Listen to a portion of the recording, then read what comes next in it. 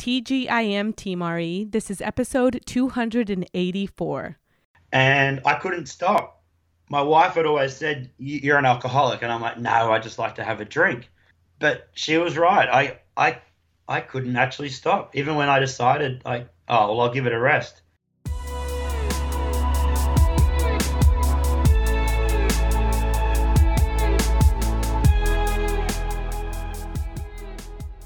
Welcome to the Recovery Elevator Podcast. My name is Odette Kressler. Thank you so much for joining us. On today's podcast, we've got Andrew. Andrew took his last drink on June 2nd. He is from Brisbane, Australia, and he is 37 years old. Also, I've got some great news for all of our listeners. We have recently partnered with Denver-based CBD company Entourage. This company has amazing clinician-grade CBD products. CBD products are excellent in balancing the body's naturally occurring endocannabinoid system, which is responsible for homeostasis, for keeping balance in our body and our natural state of well-being. For 10% off on your first order, use the link in our show notes and enter the promo code ELEVATOR at checkout. Paul actually met the chief medical officer of Entourage at a breathwork retreat. His name is Michael Stewart, and they immediately hit it off since they both decided to ditch the booze. So head over to the link on our show notes if you want to even learn a little bit more about the quality products that Entourage delivers, and I hope you guys take advantage of the discount. Alrighty, let's work on finding your better you. I posted an Instagram story not long ago asking our followers about topics they'd like to hear about during the intro of the podcast. The topic of boundaries got a few votes, so that's going to be our topic for this lovely Monday. I also asked followers to fill out a poll where we asked if they preferred cheese and honey as a snack or Coffee Mate and cereal.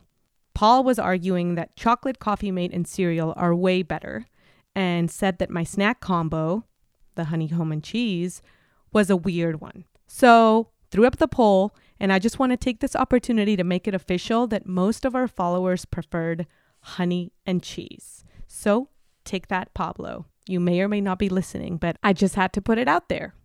Anyways, back to boundaries. According to PositivePsychology.com, healthy boundaries are those boundaries that are set to make sure mentally and emotionally you are stable. Another way to think about it is that our boundaries might be rigid, loose, somewhere in between, or even non-existent. A complete lack of boundaries may indicate that we do not have a strong identity or are enmeshed with someone else or something else. Insert alcohol. I notice I find myself telling people often to protect their energy. When a friend told me she was being sucked into the news when COVID hit and how she felt that it was really moving her to a place of fear, I said, protect your energy. When another friend told me about an internet troll that had left an awful comment on her latest Instagram post, I said, protect your energy. When I got my last tattoo and I started feeling super guilty since I knew my parents don't love tattoos and that inner child in me never wants to let my parents down, so I said to myself, protect your energy. As I learn more and more about boundaries and just feeling more comfortable with boundaries in my own life, I realize that what I mean when I tell people protect your energy actually is honor your boundaries or set them. When you decide to move forward in life without alcohol, boundaries need to be set. It may not even be a process that you are mindful of, but something as small as declining to attend a happy hour or leaving a party early are both examples of setting boundaries, of protecting your energy. And I want to say something about boundaries that I don't think is addressed very often. When you set new boundaries and you start actually living them out, take the example I provided earlier of declining a happy hour invitation. It may feel very uncomfortable. Please know that this is what it's actually supposed to feel like, because what you're used to doing is actually the total opposite. Your brain is going to be a bit confused when you start setting boundaries in place. But the bottom line is that you are standing up for yourself when you create a boundary. You are saying no to something external and yes to something internal. And that's pretty freaking amazing, guys. A great way to start setting boundaries is to make a list of things that drain you, a list of things that internally just don't feel right to you. Here are a few examples. It doesn't feel right to stay at parties until 2 a.m. It doesn't feel right to be on social media for too long. It doesn't feel right to spend more than a week at your parents' house. It doesn't feel right to see Aunt Jenny for longer than 4 hours at a time. You can start with a few and then build on the list as you feel more comfortable with the process. Next up, you can create a boundary for each of the things that you outlined on your list. So for the case of staying at parties until 2 a.m., the boundary is leaving events between 10-11 p.m. or whenever you feel comfortable. Being on social media for too long got you feeling blue and sad? Set a timer and only allow yourself to spend 5 minutes at a time on the IG. Seeing Aunt Jenny for more than 4 hours is a problem since all she does is talk about how annoying her neighbor is. Maybe swing by her home, have a cup of coffee and a scone with her, and then call it a day. Protect your energy. The uncomfortable part comes next. This is sharing your boundary. I honestly highly recommend just being super direct. Here's an example from our list. Hey friend, happy birthday. Thanks for having me over to your party. I'm headed out as I normally don't feel comfortable staying late at these events, but take care and thanks again for the hospitality. Boom. You're being clear, direct, and you're letting the other person know that it has nothing to do with them, but it is about you. Here's another one. Hey babe, I'm excited to have dinner and chat with you tonight. I just wanted to say that I'm probably going to call it a day at around 9:30 as I have an early start tomorrow and it's important to me to be well rested for a new day. I know these sound like totally normal phrases, but for many of us who struggle with people pleasing, being direct and assertive about our needs can physically feel strange when we actually start practicing it. It may also be strange for our close ones to hear this directness as they aren't used to us being direct or aren't familiar with these new boundaries. The neat thing about boundaries is that they're not set in stone. Maybe you're in early sobriety and happy hours are still daunting. Your initial boundary around this is no happy hours. As time goes by and you stack up days, that boundary may change to perhaps 1 happy hour a month. And then maybe you'll loosen that boundary even more after more time has passed. It's all about checking in with yourself and adjusting things as needed. All right, eso es todo. That's it for now. And before we hear from Andrew, let's hear from my favorite resource on this journey, Cafe RE. When departing from alcohol, here are the 2 main keys to success. You need a supportive, loving community, and you have to create accountability with others who have the same goal in mind. Whether you want to ditch the booze for a month, a year, or are simply sober curious, you'll get both of these in Cafe RE. These groups are unsearchable on Facebook. Who is in the group and what is said can only be seen by members. You get 24/7 access to a group full of others whose priority it is to live an alcohol-free life. These groups are capped at under 400 members to ensure quality connection. In Cafe RE, you'll find that quitting drinking can be fun. For $19 a month, you get access to the community, get paired with an accountability partner, attend educational online webinars, online discussions, attend in-person meetups, participate in book club, movie club, and more. You'll also get discounts to retreats and sober travel trips. 15% of monthly fees goes towards our service project where we work with a nonprofit helping those who have been affected by addiction, and another portion goes to the in-person meetups.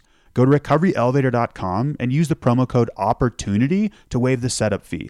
Again, use the promo code OPPORTUNITY to waive the setup fee. I hope to see you there. Andrew, how are you today?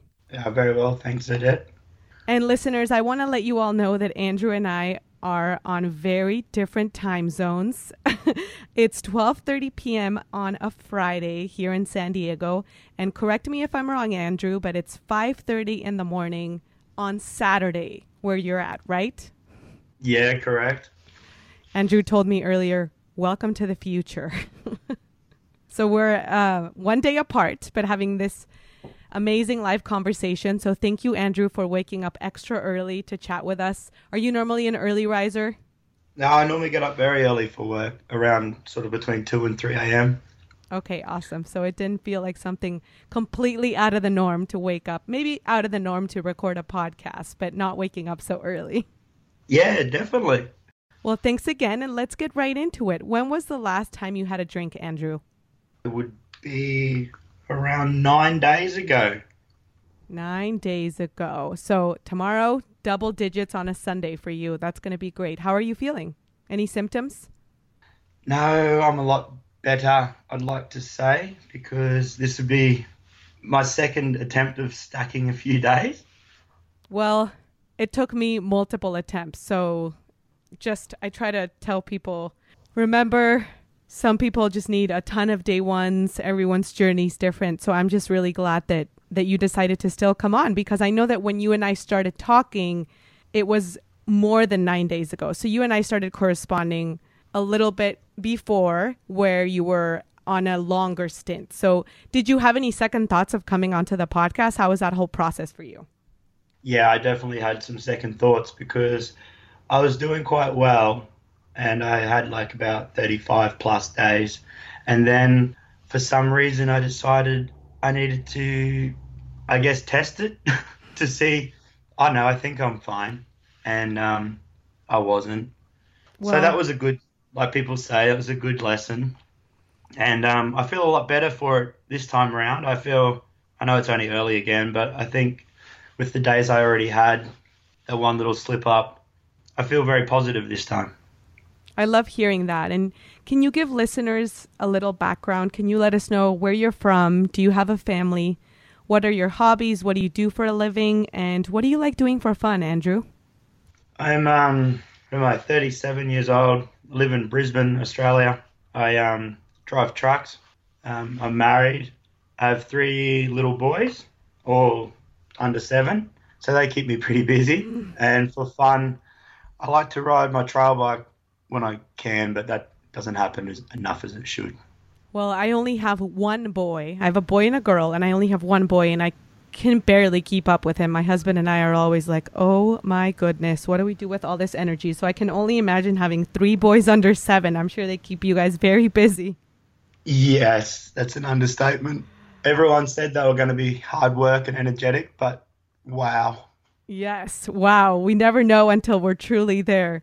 Can you tell me a little bit of how the pandemic is, like, what's the state of Australia during all of this? I just want to get a little bit of an idea of, are you guys also locked down? What's going on over there? I'm in Brisbane, so I'm in Queensland, and reportedly we're supposed to be doing very well. Our lockdown stuff is all starting to ease. Every second day, the Prime Minister announces we're moving closer to stage 3 of whatever they call easing the restrictions. So in the last few days to a week, we've started to be able to go out in small groups, and clubs and pubs, etc., are going to open up soon because the pubs seem to be very important to everyone. Yeah, everyone cannot wait to go back to the bar. That's definitely the general consensus. But I was just curious. I do feel like you mentioning that you live with your family, that's tricky when you're with the same people. It's tricky for people who have nobody around them, but I think it's also tricky when you have multiple people and everyone has a different set of needs and we're all cooped up in a house. So I just wanted to ask if that was the case for you, where you guys have all been together for many, many days and many, many hours. No, it's quite funny, actually. We had a family holiday booked that was supposed to start right at the start of lockdown. So I had a lot of time off booked, and I was classed as an essential worker, so I was supposed to be at work, but I still took my holidays and actually enjoyed a couple of weeks at home with all the family. While everyone else was freaking out, I was kind of enjoying some time with the kids and wife. That's good to hear. I feel like when you're working, sometimes, at least I feel like we don't get enough time with the kids. So I'm glad you got to enjoy that. And then I obviously drank too much at the start. And then I guess that's when I decided it was time to actually give this a go. Yeah, good for you. We did notice even on our metrics of the podcast and of our memberships, we did notice that it was hard for people to decide to stop drinking right at the beginning when all of this happened. And then after time passed and this has just become our new normal, then it's like, okay, how can I recalibrate? And I'm going to have to make some changes and adjust. So I'm really happy that you're here and that you're here with us and you're chatting. Talk to us a little bit about your history with drinking. When did you start drinking? When did you realize alcohol was a problem for you and just not serving your life goals? Oh, I've been thinking about this one for a bit, and I think realistically, I would have been about 13. I tried it like more than just a sip, and then it progressed to sort of being every weekend from about 13, 14 onwards, or whenever I could get it, really. And yeah, it sounds stupid, but it was instantly like a love affair. I loved it right from the very start. 13 years old. So did you notice did you pick up the drink just because maybe you were with friends who were also doing it? Or what was the reason why that at that age you started drinking? I've always been around it. Talking with my older sisters recently, I guess I've sort of pushed it away, but my mother drank quite a lot, like every day. So I've always been around it and it's always been available. And I don't know, I guess it went from little sips, sneaking some from her drinks or dad's drink to then having a whole lot. And the hangover or the feeling sick never deterred me. I still wanted to keep going. I liked the person I became. I guess, yeah, instantly addicted. And you mentioned every weekend. So did you maintain the weekend frequency for a long time, or did you notice that the time in between drinking also started decreasing? It was more because obviously I'm young and the availability of it was a random thing. So it was whenever I could get it or obtain it. And then due to like family, my parents sort of moved on and I was on my own from about 15, 16. So was working and worked with a lot of older guys. Like at that age, to make money, I sort of found myself labouring around construction.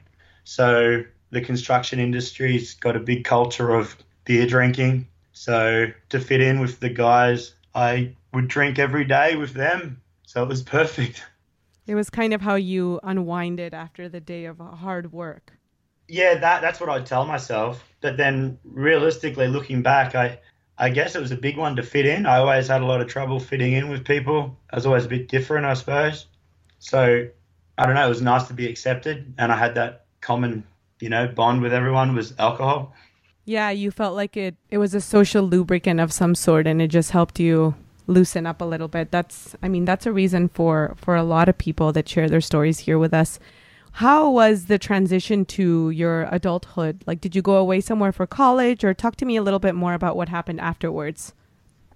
I just naturally progressed in construction. I became a qualified tiler, and then life, goes on. We get to adulthood and had my own money. I was doing quite well, and the drinking just increased and increased till I never really acknowledged it being a problem for about a good 10 years, till about, my mid to late 20s.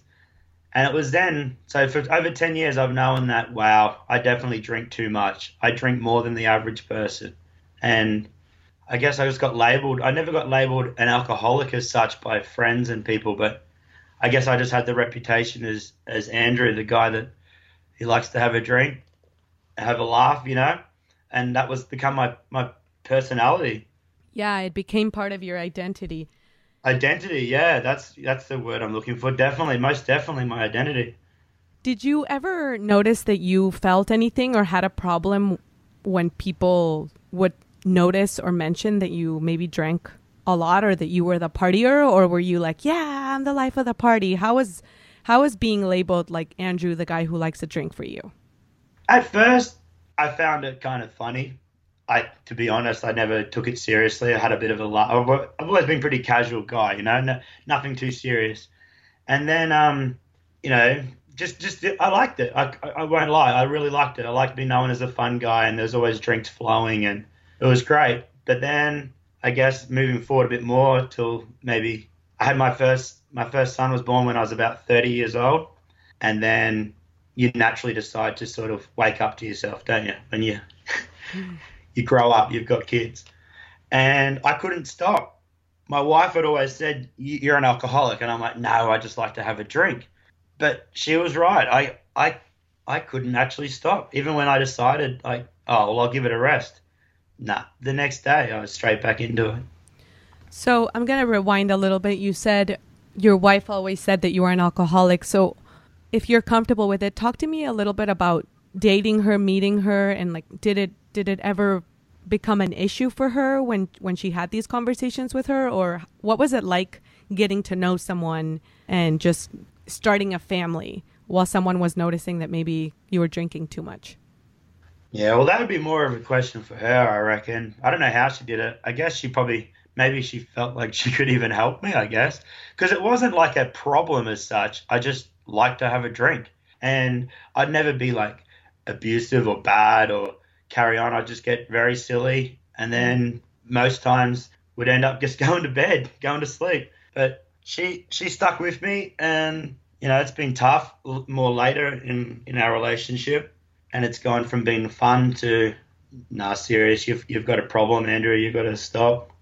Do you think that part of that evolution of that relationship was what started making you think of like, maybe I do drink too much? Or when did it shift from, I'm cool with being Andrew, the guy who's funny and likes to kind of be the life of the party, to, oh shoot, maybe I drink too much and maybe this isn't the best way?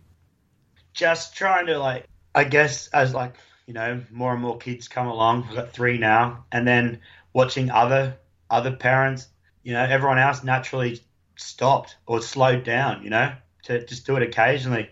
And I was getting drunk every day around my kids. We couldn't go to the shopping center without my kids going, oh, we've got to go to the bottle shop because dad needs to get his drinks. And that's not normal for my kids to say, Yeah, they notice everything, right? They're everything. They're little observers. I had someone share with me once, like, we went to the grocery store and they just grabbed the wine and said, like, here, Mom, here's what you normally get. And maybe they don't even know what it is, but they're definitely noticing the patterns. You did mention in the email where you reached out to us that you had gone a couple of stints of like trying not to drink. So did you hit a bottom, or what made you start trying, just knowing that you weren't able to stop? Or did you have a tangible event or a moment in your life where you were like, I need to stop? Well, relationships started to fail, not just with my partner, but friends. Everyone else was growing up and I was still the alcoholic, well, the drinker. So friends, all personal relationships were starting to struggle, but I never blamed the alcohol. I just thought it was them. And then a few years ago now, I had to have surgery, and part of that I had to stop drinking 2 weeks before the surgery. And my wife just laughed and said, you won't be able to do that. And I said, of course I could. I'm not an alcoholic. I just like to have a drink. And she was right. I couldn't stop. I drank right up to that surgery. And that's when I really knew, wow, I don't have control of this at all. Yeah, we talk about white knuckling a lot, and you did it, and then the moment you could, then you went back to it. So did you seek for any help when you decided to start trying to become sober, or did you just decide, like, I'm not going to drink today? Walk us through how that has been for you. I think I just decided I wasn't going to drink. I did reach out to a doctor, like my local doctor, and said, hey, look, I'm pretty sure I drink too much. What, is there anything we can do? So he just like naturally prescribed some pills. I can't even remember what they were. Oh, maybe Campril, but I don't know. It had no effect. And I wasn't really serious about it, I don't think. And it just continued on and off, for another few years till we are now in this pandemic, when I think I just naturally decided, I knew it was tearing relationships apart. And I found myself Google searching for answers like what you guys say, you might be an alcoholic if you start Googling for symptoms. And I ticked all those boxes, and I just decided that maybe there's got to be a better life out there for me, for my kids, for my wife, for everything. Yeah, I feel really inspired when just people ask themselves that question. Like, there has to be a better, more true way of living. And I hope that gives you a lot of encouragement and like fuel, because there is a different way. Did you ever set rules for yourself when you thought, like, it wasn't the alcohol, I'm not an alcoholic, I don't fit in that label? So did you attempt moderating before attempting sobriety? What are some of the rules that you made up for yourself? Well, like I say, I'm a truck driver now. I used to be a Tyler, but I've been a truck driver for about 8 years. And obviously you have to be zero alcohol driving a truck. So through the week, I would drink in the afternoon after work, but I'd always make sure I was sober for the morning to go to work. So I tried to tell myself that I'd drink on weekends when I didn't have a shift, but I just worked out ways to how many I could have that afternoon and got around it. Yeah, I've yet to listen to someone who tells me that they stay true to all of the rules. We always have an amendment to the rule, an extra clause, and there's always a social event or a holiday. So it's it's just such proof of how our brain and our denial are so strong, right? And they just really want to hold on to the drink. I was 100% on that. Like, I'd have days where I'd wake up really foggy, you know. I guess it's a I never really suffered hangovers, but I guess it would be a hangover. And I'd drive to work and I'd do the old tell myself, no, enough's enough. Today is the day. But by lunchtime, I was already counting down the hours to, oh, I'm nearly finished this job. It won't be long now. I can go get a drink. And I think, wow, that was just a complete backflip on the person I woke up in the morning with all the regret, all the remorse for what I'd done, you know?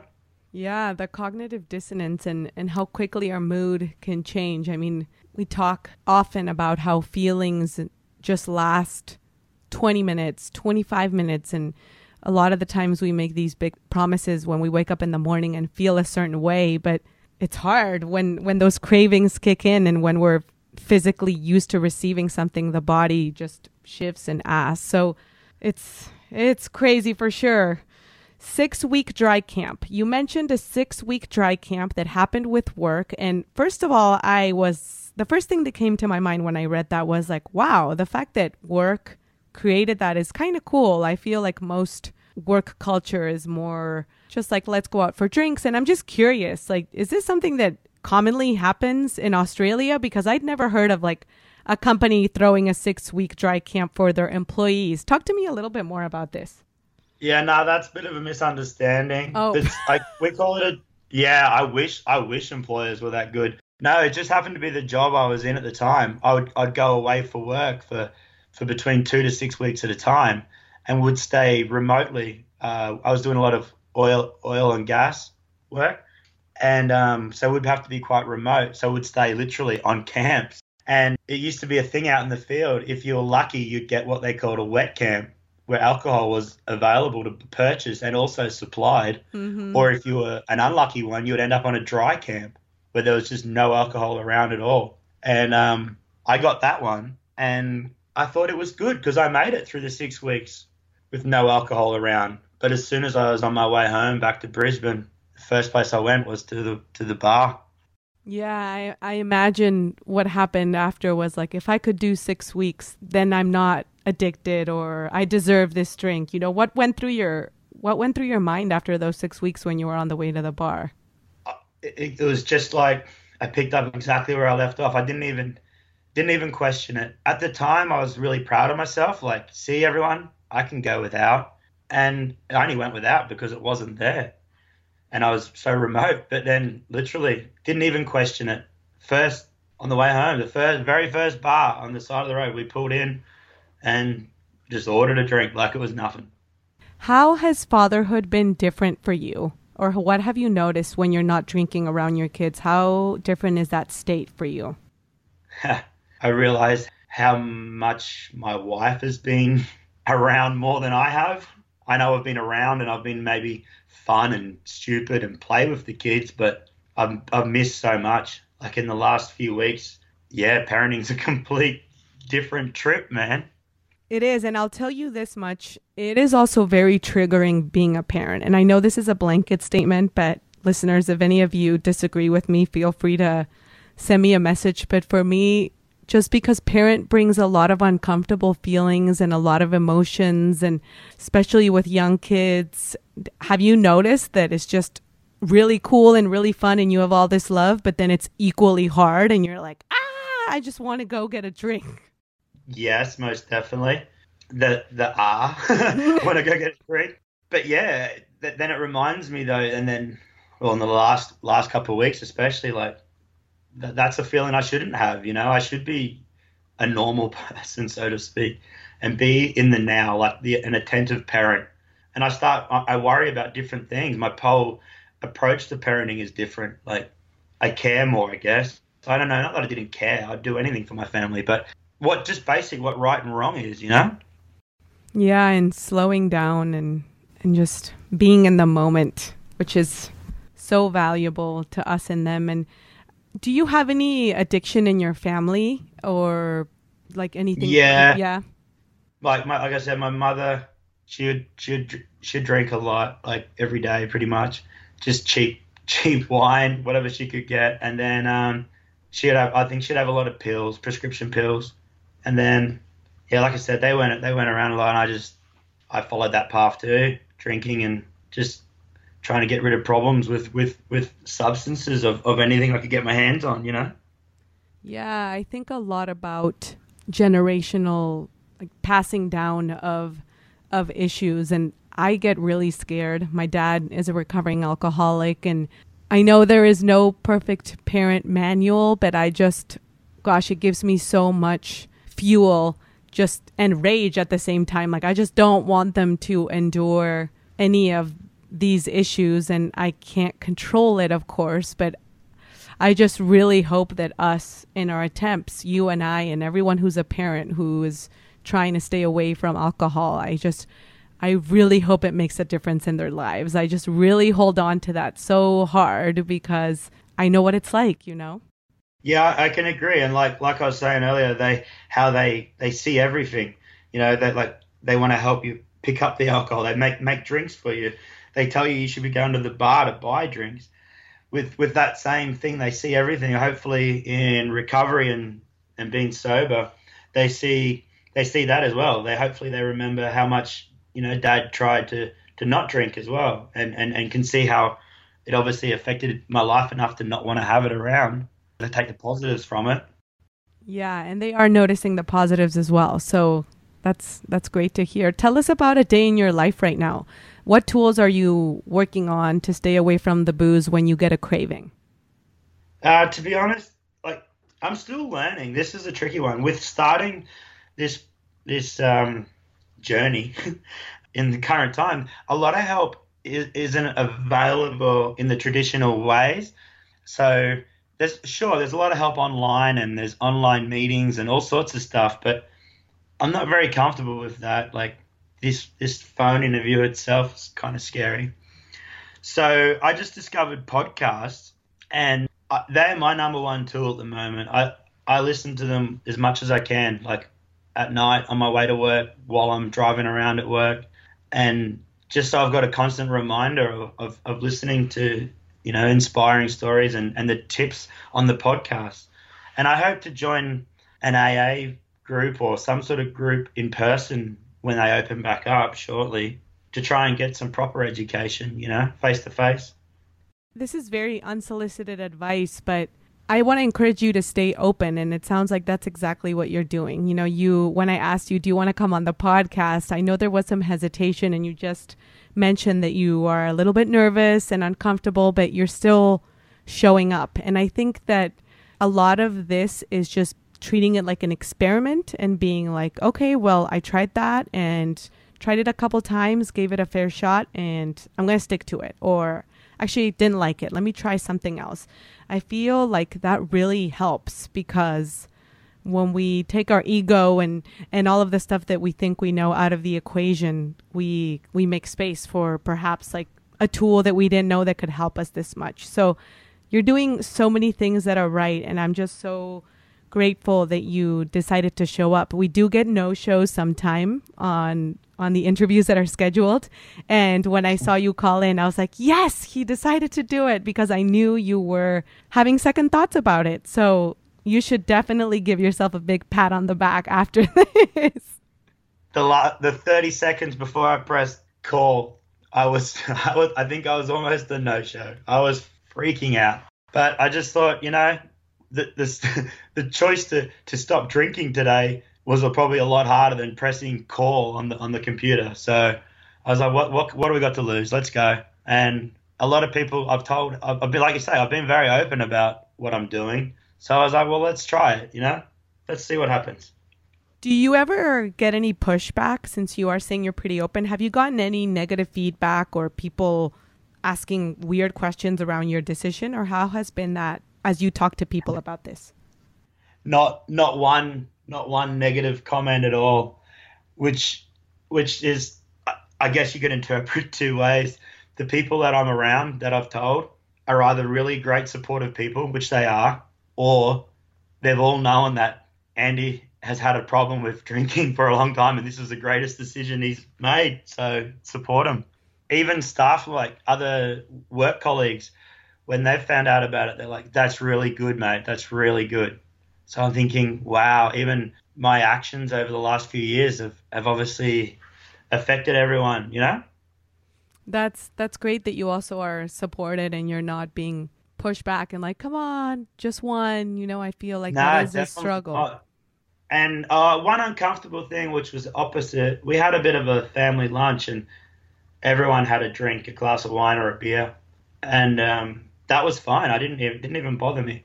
But then a few people like my wife, etc., were like, "Oh, I'm sorry." And I said, "Don't be. It doesn't bother me. It's fine. You can have a drink." So there was the apologizing for having alcohol around was kind of making it more uncomfortable than just everyone going about their normal activity, you know? There's definitely a transition. I've been thinking about doing a podcast intro where we talk about Paul introduced the concept of burning the ships and like how hard it is for some people to tell people. And then I feel like there's the other side of the coin as well, is what happens after. It is a transition. Like you said, maybe at the beginning people are apologetic and then they get used to it, or maybe at the beginning some people don't want to drink around us and then we have to speak up and say, I don't mind it. I mean, there's a series of events that happen afterwards, but I find it really encouraging that you're just honest and open and direct and you can tell people like, don't worry about it. And that helps relieve a little bit of the pressure on their end as well, because a lot of the times people want to help, but they really have no idea how to, right? And exactly. And everyone would be different. And maybe on the day would be different. Maybe if I was having a particular bad day, that temptation of everyone having a drink would be difficult for me. But I guess in the mindset I was in on that day, I was so positive and optimistic that, nah, you're right. Just have a drink. I'm fine. I don't even drink. But maybe next time I might feel a bit different and think, yeah, you know what? Maybe I got to take myself away from this. So it's going to be learning on both sides, how I'm going to deal with it and what is the correct way to handle that, because drinking is still such a big problem in our culture. Oh gosh, it's a systematic issue happening globally. So yeah, and like you said, everything's contextual. So keep up having those direct conversations. I think they really help. And I usually find myself telling people, protect your energy. If you're uncomfortable, people aren't in your brain or in your feelings, you have to take some sort of responsibility to either get yourself out of the equation or tell someone. But it sounds like you have a really good pulse on that. Yeah, at the moment. Good job. What are you excited about right now? If you can think about possibilities of life, maybe after all of this pandemic gets a little bit smoother, what gets you excited? What's on your bucket list? Well, in the long term, building better relationships with my family, but different relationships, because I always had a good relationship with my kids and my wife, but better ones, sober ones. But also the amount of money that I'm saving from not drinking is incredible. So I'm actually looking at hoping to purchase a house soon. So that's a motivator. That's a huge motivator. We save a lot of money when we stop going to the liquor store so often. Oh, an amazing amount. If I'd have just been forced to sit down and read my bank statements, probably would have been the greatest tool in getting sober, I think. Well, I hope to maybe in a future date get an email from you with a picture of a house. Keep it on the vision board. Oh, it will happen very soon, I reckon. Okay, I have one more question for you, Andrew, before the rapid fire round. If you could talk to day one Andrew, what would you say to him? Day one in getting sober, Andrew. Exactly. And maybe not this round, but right at the beginning. Right at the beginning, day one, I would say what everyone else has said, that you'll probably encounter some slip-ups, etc. And don't beat yourself up. It's fine. Like I try and be a bit too perfect, so I felt like a failure. But don't worry about it. Every day you don't drink is great. And I had quite a few good days stacked up, and they weren't wasted. Like I just had a minor slip up, so just keep going. Do it every day. Every day you don't drink is better. Yes, there are no wasted days. Okay, we have reached the rapid fire round. If you can answer these questions in 30 seconds or less, that would be awesome. Are you ready? No, definitely. What is a light bulb moment you've had during this journey? Other than knowing you can save a lot of money. Yeah, a light bulb moment.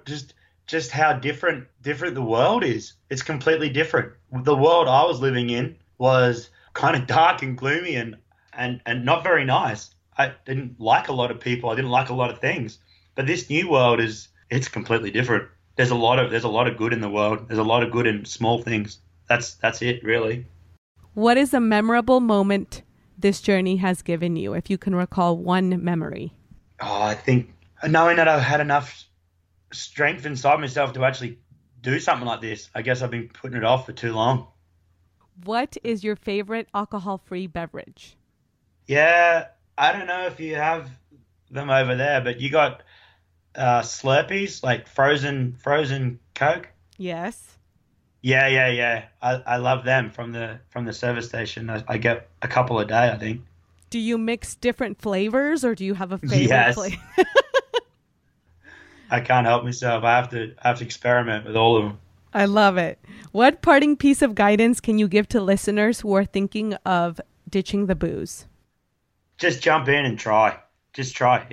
Who cares if it doesn't work? Every hour, every day you get that works, it's got to be building that muscle to be stronger next time, because you will fail, no doubt, statistically and most definitely. But just get back on it and do it. Yes. Before we depart, give listeners your own "you may want to ditch the booze" line if. Oh, wow. I've been thinking about this. There's probably too many. But the most recent one, in my life anyway, you might be an alcoholic if you drink drive on the way home, but you actually ride a motorbike.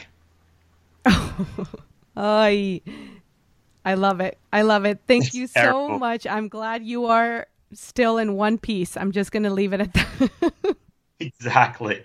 Thank you so much for joining us, Andrew. And like I said, it's so early for you. I really, really appreciate you taking this call. You made my day. Congrats on just being on here. It is a huge accomplishment for you, and I hope you can just keep this one close to your heart and close as fuel that you will need on some days more than others, for sure. So thank you so much, and keep it up. No worries. Thank you. Very well, Team RE. That wraps up our interview for today. Before I say adios, I have our weekly challenge for all of you. Set a new boundary for yourself this week and try it out. See how it feels in your body, and be mindful of your thoughts. Boundaries are a very powerful tool. The longer you practice living in them, the closer to yourself you will feel. Last thing before I let you all go, our 6-week online course, Ditch the Booze, is coming back on August 4th, and we are excited. In this course, you'll learn how to build the foundation for a life where alcohol is no longer needed. This course is available for Cafe RE members only. Go to www.recoveryelevator.com/Cafe RE to get more details on the course. Recovery Elevator, when you say no to somebody else, you say yes to yourself. Remember to stay weird, remember to protect your energy, and I'll see you next Monday. I love you guys.